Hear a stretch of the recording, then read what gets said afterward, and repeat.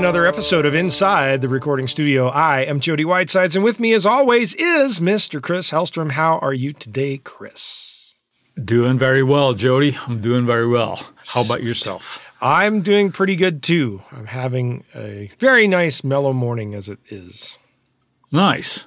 Well, you sound kind of energetic there, and I see you sipping on some tea, so you're ready to go here? You're getting pumped up?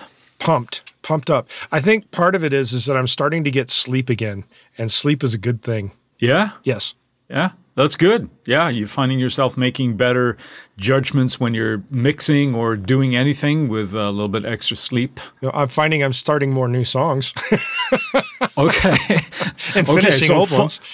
I was going to say, follow-up question, are you finishing said new songs as well? Working on it. Working on it. All right, good. Well, don't just start new ideas. You know all about that, right? Oh, I do. Yeah. What about you? So what are we talking about today, Jody? We're talking about headphones versus monitors when it comes to mixing. That's a pretty big subject, isn't it? Because gigantic. All the tools that we have. Yeah. Grand Canyon. It's a lot.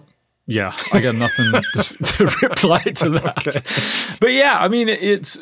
You know, there's so many tools today out and available for us, and it can be a little bit of a jungle. One of the things that I think more and more people finding themselves doing these days is perhaps working primarily on headphones. And there are pros and cons, I guess, that come out of that, right? But sure. Do you have, I mean, I know your preference, but what's your thought of the sort of like pros and cons of, you know, mixing on headphones? Pros. You can do it anywhere. Yeah. Right? Con, you can do it anywhere. Why is that a con? It's not necessarily a con. But the idea is that maybe I go out to the middle of nowhere and I'm suddenly in nature, and nature takes over in terms of my attention span. And so my mix is not focused on my mind. It's more like, hey, I'm outside in nature. Maybe I go do something else. That would be a con.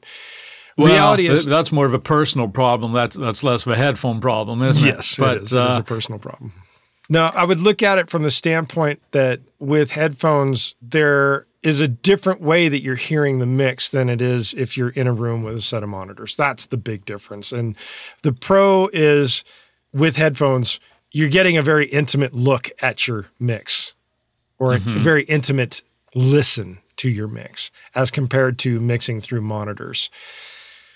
However, that being said, I don't use one source in terms of mixing. That's just the experience of years of saying, hey, don't do it just with one source. Yeah, but I think if I put words in your mouth here, possibly, but I think you're going to echo this, but you do primarily your work on your studio monitors and perhaps doing some referencing on your headphones type of thing. Is that generally your workflow? But I would say you probably do 90% of your heavy lifting with your studio monitors, yeah? Correct. Yeah, okay. Yes, correct. Yeah, I would assume the same of you. I'm going to assume that the vast majority of you is mixing through studio monitors and just a couple of checks here and there on headphones. Yes, absolutely. To go back to the pros and cons there, I do think the same thing can sort of go both ways. I mean, the practicality, if you are somebody that is on the move a lot, I mean, you travel and you have to deliver a mix, well, then you don't really have a choice, right? You're working on headphones. But the pros and cons that I think are beholden to both monitors and your headphones is they can be hyped. And when I say can be, I mean most of them are. No, they all are. Everything has a hype of some sort. There's no getting around that. But they always say, these are flat, and these are no, they're not. Some might be, but the vast majority of things that are out there are not. And I remember listening to a certain set of speakers that were really popular about 15 years ago. Let's say that there was a somewhat of a budget speaker of a major brand. And I think you might, I don't want to mention who they are because that's shitty, but they became really popular because they were, oh man, they're cheap and they sound really, really good. Yeah, but they were really, really hyped, right? So it's like, oh, listen to all that bottom end or listen to that clear top end, and they were really hyped. The same thing obviously goes for headphones, right? You think, oh my God, I can hear everything. Well, it might be, but it also that they're really hyped. So that's a con that goes both ways. Sure. It's handy to go back and forth, but we'll go into it a little bit more in detail down the line here. It's a good reference tool to have a decent set of headphones if you're doing the majority of your stuff on studio monitors. Maybe we should start with headphones then. All right. And talk about some pros and cons there. The first one that I tend to think of, I'll just kick this off, is the biggest pro for me is thinking that it takes the room out of it. Most of us, listening to this podcast as well, I'm assuming, are not in a perfectly treated, tuned room, right? So that can mean that you're sitting in a potentially really, really shitty room. And if you're dealing with a headphone situation, that takes that out of the equation, right? So sure. That's a big pro right off the bat for me. Mm-hmm. You've already mentioned like mixing on the go. Yes. If you're somebody that's traveling, whether that is on your subway or you're flying, whatever. Or in the middle of nowhere. In the middle of nowhere, that's, awesome. That's another one. What other things can you think of, maybe something more negative with headphones? Well, one thing that changes drastically between studio monitors and headphones is the stereo field. Yeah. Becomes, two entirely different things. That's essentially what it is, because you don't have the same stereo reference when you have headphones on your ears compared to when you're listening to something out of a set of speakers. So that's a huge difference between headphones and monitors. Yeah, I agree. That's something that obviously we have to be aware of. And I think we can look at that as if we're looking for real definition, whether we're placing something in the stereo field, it can perhaps help to reference that with headphones, but be aware that that is something that absolutely changes. I've done that before I was really aware of that, where you just, you've been working on a mix in your headphones and then you listen to it somewhere else and it's like, what the hell just happened? Not a good question to be asking yourself a lot. No, but we all ask ourselves that a lot in the beginning, don't we? Because it's like, wow, I thought I did a decent job of this. And so, no, you didn't. Go back and work on it more. Try again. Yeah, exactly. But with the stereo field thing there, something that we can implement is sort of binaural panning and binaural effects, where you can get that now where it's like spinning around in your headspace, and you get that very much only in headphones, at least as far as I'm concerned, sure. or aware, I should say. Mm-hmm. Yeah. Obviously, again, we're dependent on the quality of the headphones, right? Yeah, there's another effect that kind of relates to the binaural thing. Yeah. And it has to do with when you take a signal that is mono, you invert the phase and double it. So you have one that's in your normal recorded state, then you have another track of it in the inverted phase, and then you delay one or two of them by X amount of samples or milliseconds, and then pan them off. In speakers, studio monitors, you'll hear that sound essentially jump out of the speakers. Yeah, we tried that one time. I think we did on a track that you and I did together. We've done it. I've done it more than once, but yes. Yeah. And in headphones, it's an entirely different concept of how that works. But out of actual speakers, when you're sitting in a prime location, it really makes that part stick out. And it's amazing how that works. And it's because of the phase cancellation thing that just gets offset, right? Because of the delay that you're doing. So it does some interesting stuff. Yeah, if you don't have that delay, you're just phase canceling, basically. Right. But when you do actually set it with an inverted phase and you're setting the panning and then the delaying one of the signals, it gives you the effect of where that is sitting outside in a 3D space kind of thing. Yeah. So, but the other thing too that affects the quality of what you're hearing in headphones is whether or not you have open back or closed back headphones. That makes a substantial difference. So with open back headphones, even though you're not listening to your room, you're still getting room vibe out of your hearing, which is more of a lie to me than when you have closed back headphones on. Yeah, I'm not that read up on technically what actually happens with the room sound and all that, but my experience is that you end up losing, from a listening perspective, you end up losing more low end, because that's what tends to escape, right, from the open back more than high end. Do you have a preference? Do you like open back or closed back? I prefer closed back. Yeah. That's just me.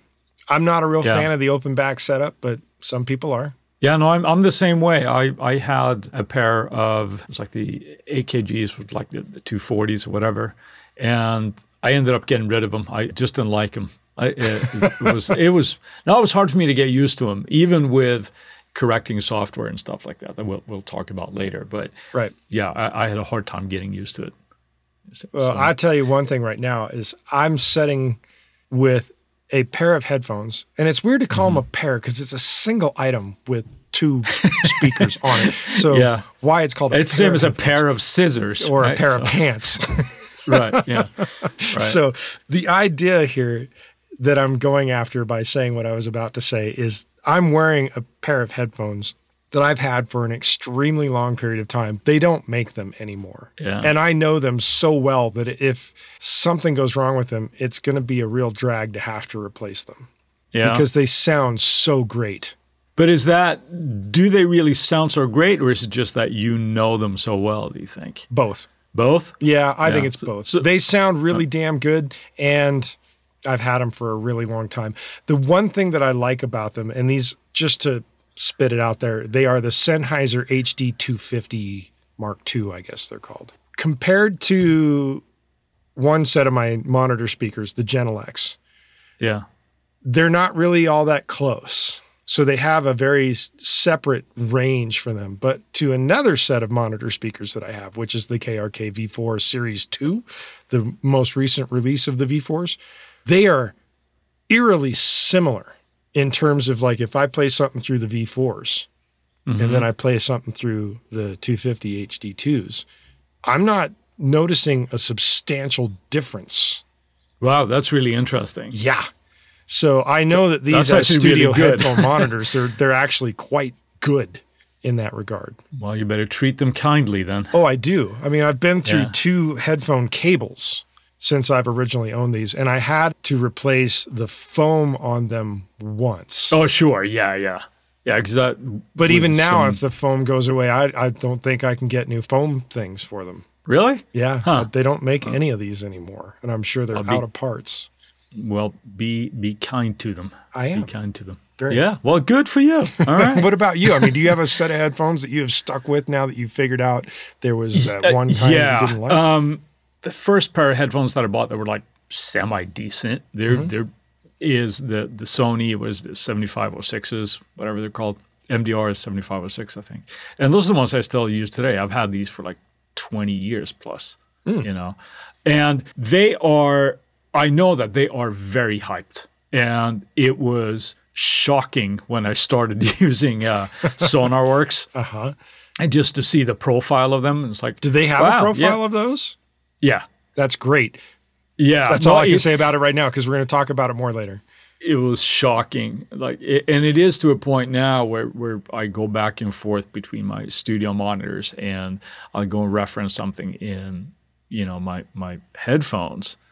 And if I don't remember to switch the profile in SonarWorks, it is jarring to listen to. It's like, oh my God, Yeah, it's very, very interesting. The event of SonarWorks, when I saw that first time, I think it was at NAMM. I can't remember the year it was, but you and I were there and somebody else. And it was, just seeing like all the profiles. When I actually see that they've monitored these, like they've checked them and scoped them out. And you see like, they're supposed to be so-and-so good. Yeah, they sound really, really good because there's like a 5 dB boost at 10K, It's like, so you may not make the best mixed decisions when it comes to those. But like you said, we'll go back into those. But yeah, I've thought about switching to a different set, and maybe somebody who's listening can clue me in what you guys are using, and maybe I'll try something else just to kind of mix it up a little bit.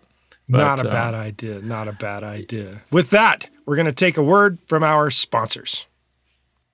And now we're going to move on to monitors. Yeehaw. As in speakers that are sitting in your studio. Or in your recording and mixing room, if it's your mix room. Wherever you're doing your at. work, they're probably sitting in front of you at somewhat of like maybe a 45-degree angle, hopefully, creating that nice little triangle between your head and the speakers. You mentioned what you are using. You are using your KRK Mark 2. Well, they're the V4 by KRK, V4. and I think it's the Series 2 because it's the recent re-release from a couple of years ago. There was a fair bit of upgrading going on in those because I know you were, when you first heard them, you were like, I got to have these. Yes. Right? So it's a friend of mine by the name of Rich Renken, who was working at KRK at the time, or rather, I guess Gibson, who owns KRK, or if they still own KRK, I'm not sure. He was telling me that, we're going to do an update to the V4s. Mm-hmm. And eventually, when they finally had them, he pulled me aside and said, hey, you got to come check these out. And he had the KRK V4s sitting right next to a set of the Genelec 1029As and had the AB switch and allowed me to plug in music that I know extremely well. I'd listen to it in the Genelecs and then be like, oh, okay, this sounds like it's supposed to sound. Then I'd flip the switch and listen to the KRK V4s and be like, oh my God, it's like somebody just pulled the wool out of my ears. Wow. It was a night and day difference. So I immediately was like, okay, Rich, where do I give you the money? Yeah, I can't wait. I haven't been in your studio since you moved, but I would love to hear those and see what they are. They're awesome. You mentioned the Genelecs, the old trusty Genelecs right now, the 1029As. Again, they don't make these anymore. And I got that's the what last Logic board. Oh, yeah, because you had to have your I had serviced. one of my Logic boards and one of my Genelecs went out, and I ordered the last available Logic board. Now, unless they've made more, I am the one guy that got the last one. Wow. All right. Well, good for you. So, because that's the monitor I use. And I remember being turned on to these. This was when you had your LA studio. Yes. And I can't remember what I was using at the time, but I went to your place and I listened to the Nine Inch Nails track off of The Fragile, one of the instrumental pieces. And I remember this vividly. Like there's a song, and it has like a really low cello in the song, just like these drony kind of things. And I'm like, oh my God, I can hear the bowing of the cello. That was so revealing. I'm like, I gotta have these. And I have been using them ever since. I do like the Genelecs. I know some people don't like them for whatever reason. I don't know, but I'm a big fan. And that's what I'm using at this point. All right. So now that we're over our fanboying of the type of monitor speakers that we actually use, what is one particular difference that you're getting from the monitors that you're not really getting from the headphones? Well, that again is the stereo field, right? You hear what it sounds like in an actual room, Which means you're getting a true room sound. Right, for better or worse, because again, we talked about, not every room is created equal, right? True that. So it depends on how well your room is treated. That was easy for me to say, to get the most out of your monitors, right? You could buy and have the best monitors in the world that you've read that everybody uses, but they will only be as good as your room is. Yes. To a certain degree. And that can be a tough pill to swallow because it is very unsexy, I think, to put down a lot of money on improving, with baffles and bass traps and all this kind of stuff in your room. It's not fun, right? So it's like, I just want to buy cool monitors and I have a big, beautiful white cone that all the other, hits were mixed on, right? Sure. But it's not as simple as that. No, it's not. And I believe I've enlisted your help. I know I've enlisted the help of others for various studio setups that I have done where it's like, hey, can you go hold a mirror on the wall for me? So I can set up my baffling and everything so that it's going to properly dampen and create the proper room sound and tuning in this room. Yeah, no, done that more than that once. was fun. I remember that. Yeah, and actually, you got a bit of a write-up in SOS for that, right? Because that was one of those room rescue things. I did get a write-up in Sound on Sound. See, you're famous. Not really, but let's move on. No, but the treatment it's a little bit beyond the episode of this podcast. Maybe we'll do something at that. We've had some requests for that, so maybe we'll talk about that in a future episode. But you are obviously dependent on your room. And there are things that we can do to better ourselves to get the most out of our monitors. There's another problem or issue that you might want to think about when you're choosing your monitors as well, and that is the size of your room. Yes. Right. It can be very tempting to get the biggest and the best. And you mentioned like your KRK 4s. Yes. Right. They're not the biggest monitors, and neither are mine. Like I said, No. the 1029s. But I sit in a relatively small space. Yes. So having You mentioning that, I initially wanted to get the V8s. Yeah. Which is the next size it's up. going to look so much better. Right? Yeah. You want to be pounded in the head with sound in the chest and in the groin everywhere. You want to feel it. However, for the room that I'm currently in, that did not make any sense whatsoever. Yeah. The good thing, though, is that I do have these paired with the KRK sub that goes with them. And in doing that, this sub actually works with the 8s or the 4s. So if I go to the 8s, I will still be able to use the same sub. More than likely, probably just adjust the crossover, I would guess. But yeah, the crossover would be adjusted. The volume level will probably be adjusted as well, yeah. But that's something to think about when you're choosing monitors, right? If you have a larger room, you might have to go a little bit bigger than to just have a small cone like V4s or right. The Genelecs that I'm using here. But it can be tempting, like I said, to have the biggest ones like a big 8 when you think, oh, I'm going to get all this low end. Right. And while that technically be true, it can create more issues than the positives because you might not have proper bass trapping or everything, and it just ends up bouncing around your room. And you're doing there's yourself other a disservice. Things that have to be taken into consideration is the amount of sound that the speaker is spitting out and where it's going to actually be ideal in terms of the amount of power it takes to drive that speaker. Yeah. And that's another reason why you want to be considerate of the size of your room when you're going for the size of your speaker. Because the bigger they are, the further away you want to sit from them. Yeah, right. Yeah. And possibly, like you said, you might need to drive them a little bit harder and all this kind of stuff, and that may not be practical in the room where you are. And you shouldn't be mixing that loud anyway. So No. Right. Maybe we should touch a little bit on, again, like if you have a smaller speaker, it can be a good solution to, like you mentioned, to have a sub paired with it. I would pair a sub anyway, but yes.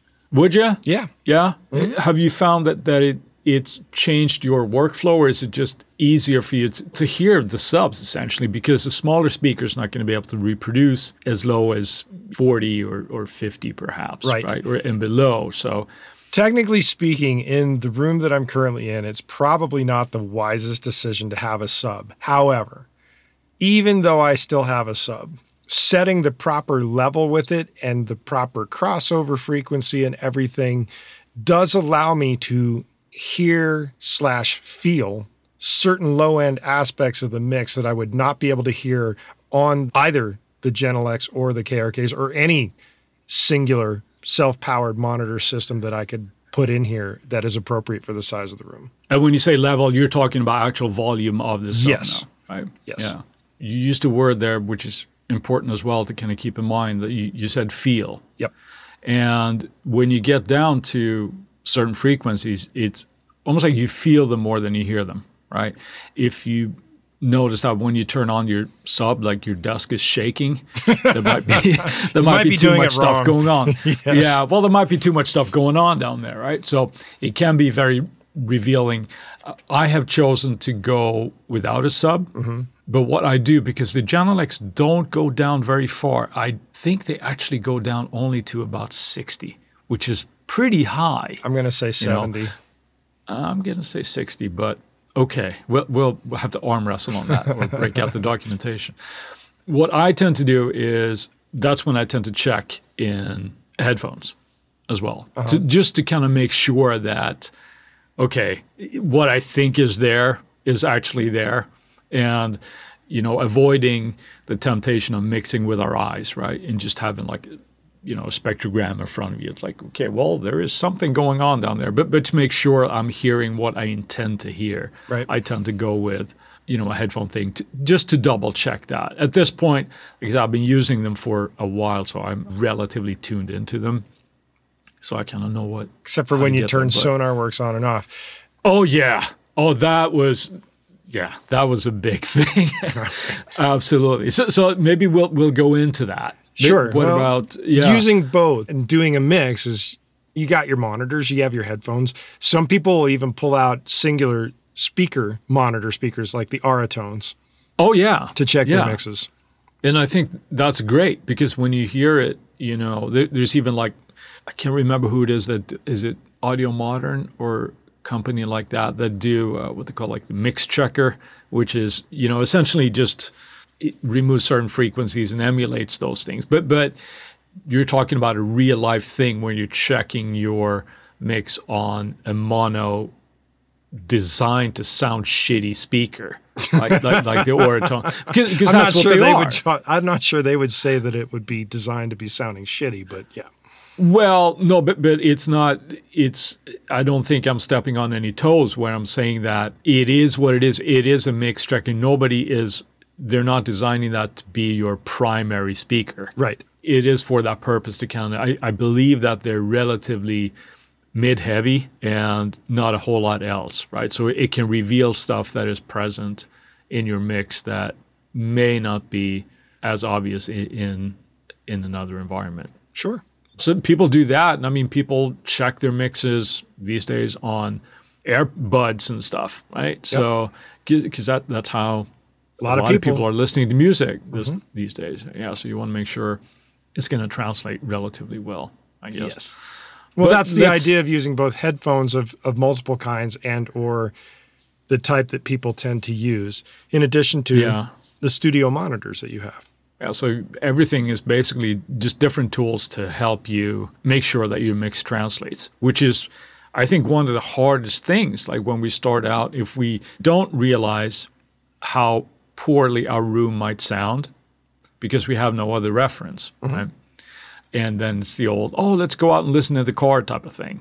And then you go, wow, what happened, right? Or if you're lucky, it's like, yeah, that went great on the first try. Great, Well, then there's also the aspect of having other mixing engineer friends that you can send mixes to and say, hey, what do you think of this? Definitely. And they have a different setup than you, and they are going to hear different things than you, and they can give you good feedback if they know what they're talking about. And that is a good thing. And whenever you get that feedback, don't take it personally. Remember, you're asking for a good thing. You're not asking them to just stroke your ego. And if they go, hey, this sounds great, awesome, you've done your job. But if they go, hey, I think your left guitar is a little bit too loud in the bridge or whatever it is, take that to heart and maybe reconsider it. We talked about different environments, but there is a lot of room correction software now. Or there's the big one that you and I talk about a lot is now Sound ID. It used to be SonarWorks, right? Well, it's made by SonarWorks. It's called Sound ID now. That was when I got that, it really, really, really improved my mixes. Was it like getting a spanking and saying, here, now you can do it right? I'm trying to think of a sexual joke, but I can't. But it was very revealing. I started noticing that the issues that my room had, even though I'm not sitting in a professionally tuned room, I've done the best that I can in the room that I'm in, but there's still issues. And SonarWorks has taken care of that because it showed me that I know I had a bump in around the 110 mark or something.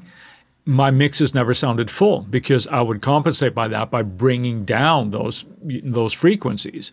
Having those removed from my listening path and compensating for the room allowed me to make more educated decisions because I could actually hear. We can't fix what we can't hear. Right. And the same thing again, going for headphones when I check there's another profile right there. So great tools. I wouldn't, unless I was in like a really amazing room, I would not mix without them. Well, but even in a really amazing room, it helps substantially to have 4 or 5 tracks that the entire ins and outs based on a variety of different listening environments to give yourself your own reference tools to what that room is supposed to sound like. Yeah. If you're not going to use SonarWorks. I'll just go right out on a limb and say right now, one of my primo tracks to listen to in order to understand a room like that is Red Rain by Peter Gabriel. Yeah. The range on that song is insane. When you do that, you kind of get a picture of what's happening in the low end, what's happening at the top, and presumably all mid-range as well. Like you start noticing if it's certain notes, if something is missing somewhere, or if it's heavy in certain frequencies. So how long does that process kind of take you? Is that at this point, is that pretty much instant for you now? Pretty close. And I do it whether it's monitor speakers or headphone speakers. That's like my go-to song, like one of my go-to songs right there, Red Rain. Okay, yeah. Could be a lot worse songs than that, right? So, yeah. No, that's really interesting. Now, a new thing is the technology now where using headphones, we can get the sense of sitting in a different room and mixing. Sure. Like I mentioned, like the Slate VSX, right? Waves have their own one. It's got the NX series. I think there's like in Ocean Way, Nashville, and they have Mix LA here in LA, the Chris Lord Algae Room. There's others as well, like D-Sonic has a product called Real Phones. Compensating for, your hype of your headphone, it attempts to binaurally put you in a space that is an actual room that is tuned and professionally treated and all this kind of stuff. Have you tried those out? And if so, what's your experience with them? I haven't actually tried them out. The thing that would bother me about it is whether or not they have the profile of the headphones. If they don't have the profile of the headphones that I'm using, it doesn't matter what room they set me in because it's going to be hyped by whatever headphone I'm using. So they have to be able to remove the headphone hype before they set me in the room. Right. That's what I would say. Slate does, right? Because you get the headphones, right? Oh, so the Slate system is the headphones that you have to get. Yeah. And that makes sense. I think the Real Phones one, the D-Sonic ones, they have certain profiles for your headphones as well. Right. I'm not sure that the Waves one does. And if it doesn't, I think that's a problem. I think so too. But one thing that I tried, because I tried the Waves one and I've tried the Real Phones one, and you have to allow yourself to get used to doing that. Sure. Because it is a very, very different feeling than just listening in regular headphones, because you're sort of losing that directional thing that we talked about with the stereo image, right? Mm-hmm. For me, I have had a hard time getting used to it. But I'm pretty happy with my room where I sit most of the time. But as a second pair of headphones, I would be very intrigued to kind of try the Slate thing. But the one thing that I'll kind of point out is that people tend to say, well, if you can make it sound good on these, it's going to sound good anywhere. And the reality of that is like, no, that's not true. You have to know your system. You have to know what's going on, and you have to have it in a setup that doesn't technically lie to you on a grand scale. All systems are going to lie. It's how much you can remove the extraneous portions of the lie that will help you get to a good mix. Yeah. And that's the reality. Yeah, I remember hearing that a lot early on when it's basically an excuse for people to say, oh, I know I got shitty speakers in a shitty room, but if I could make it sound good on these, it's going to sound great everywhere. It doesn't mean that it's going to translate.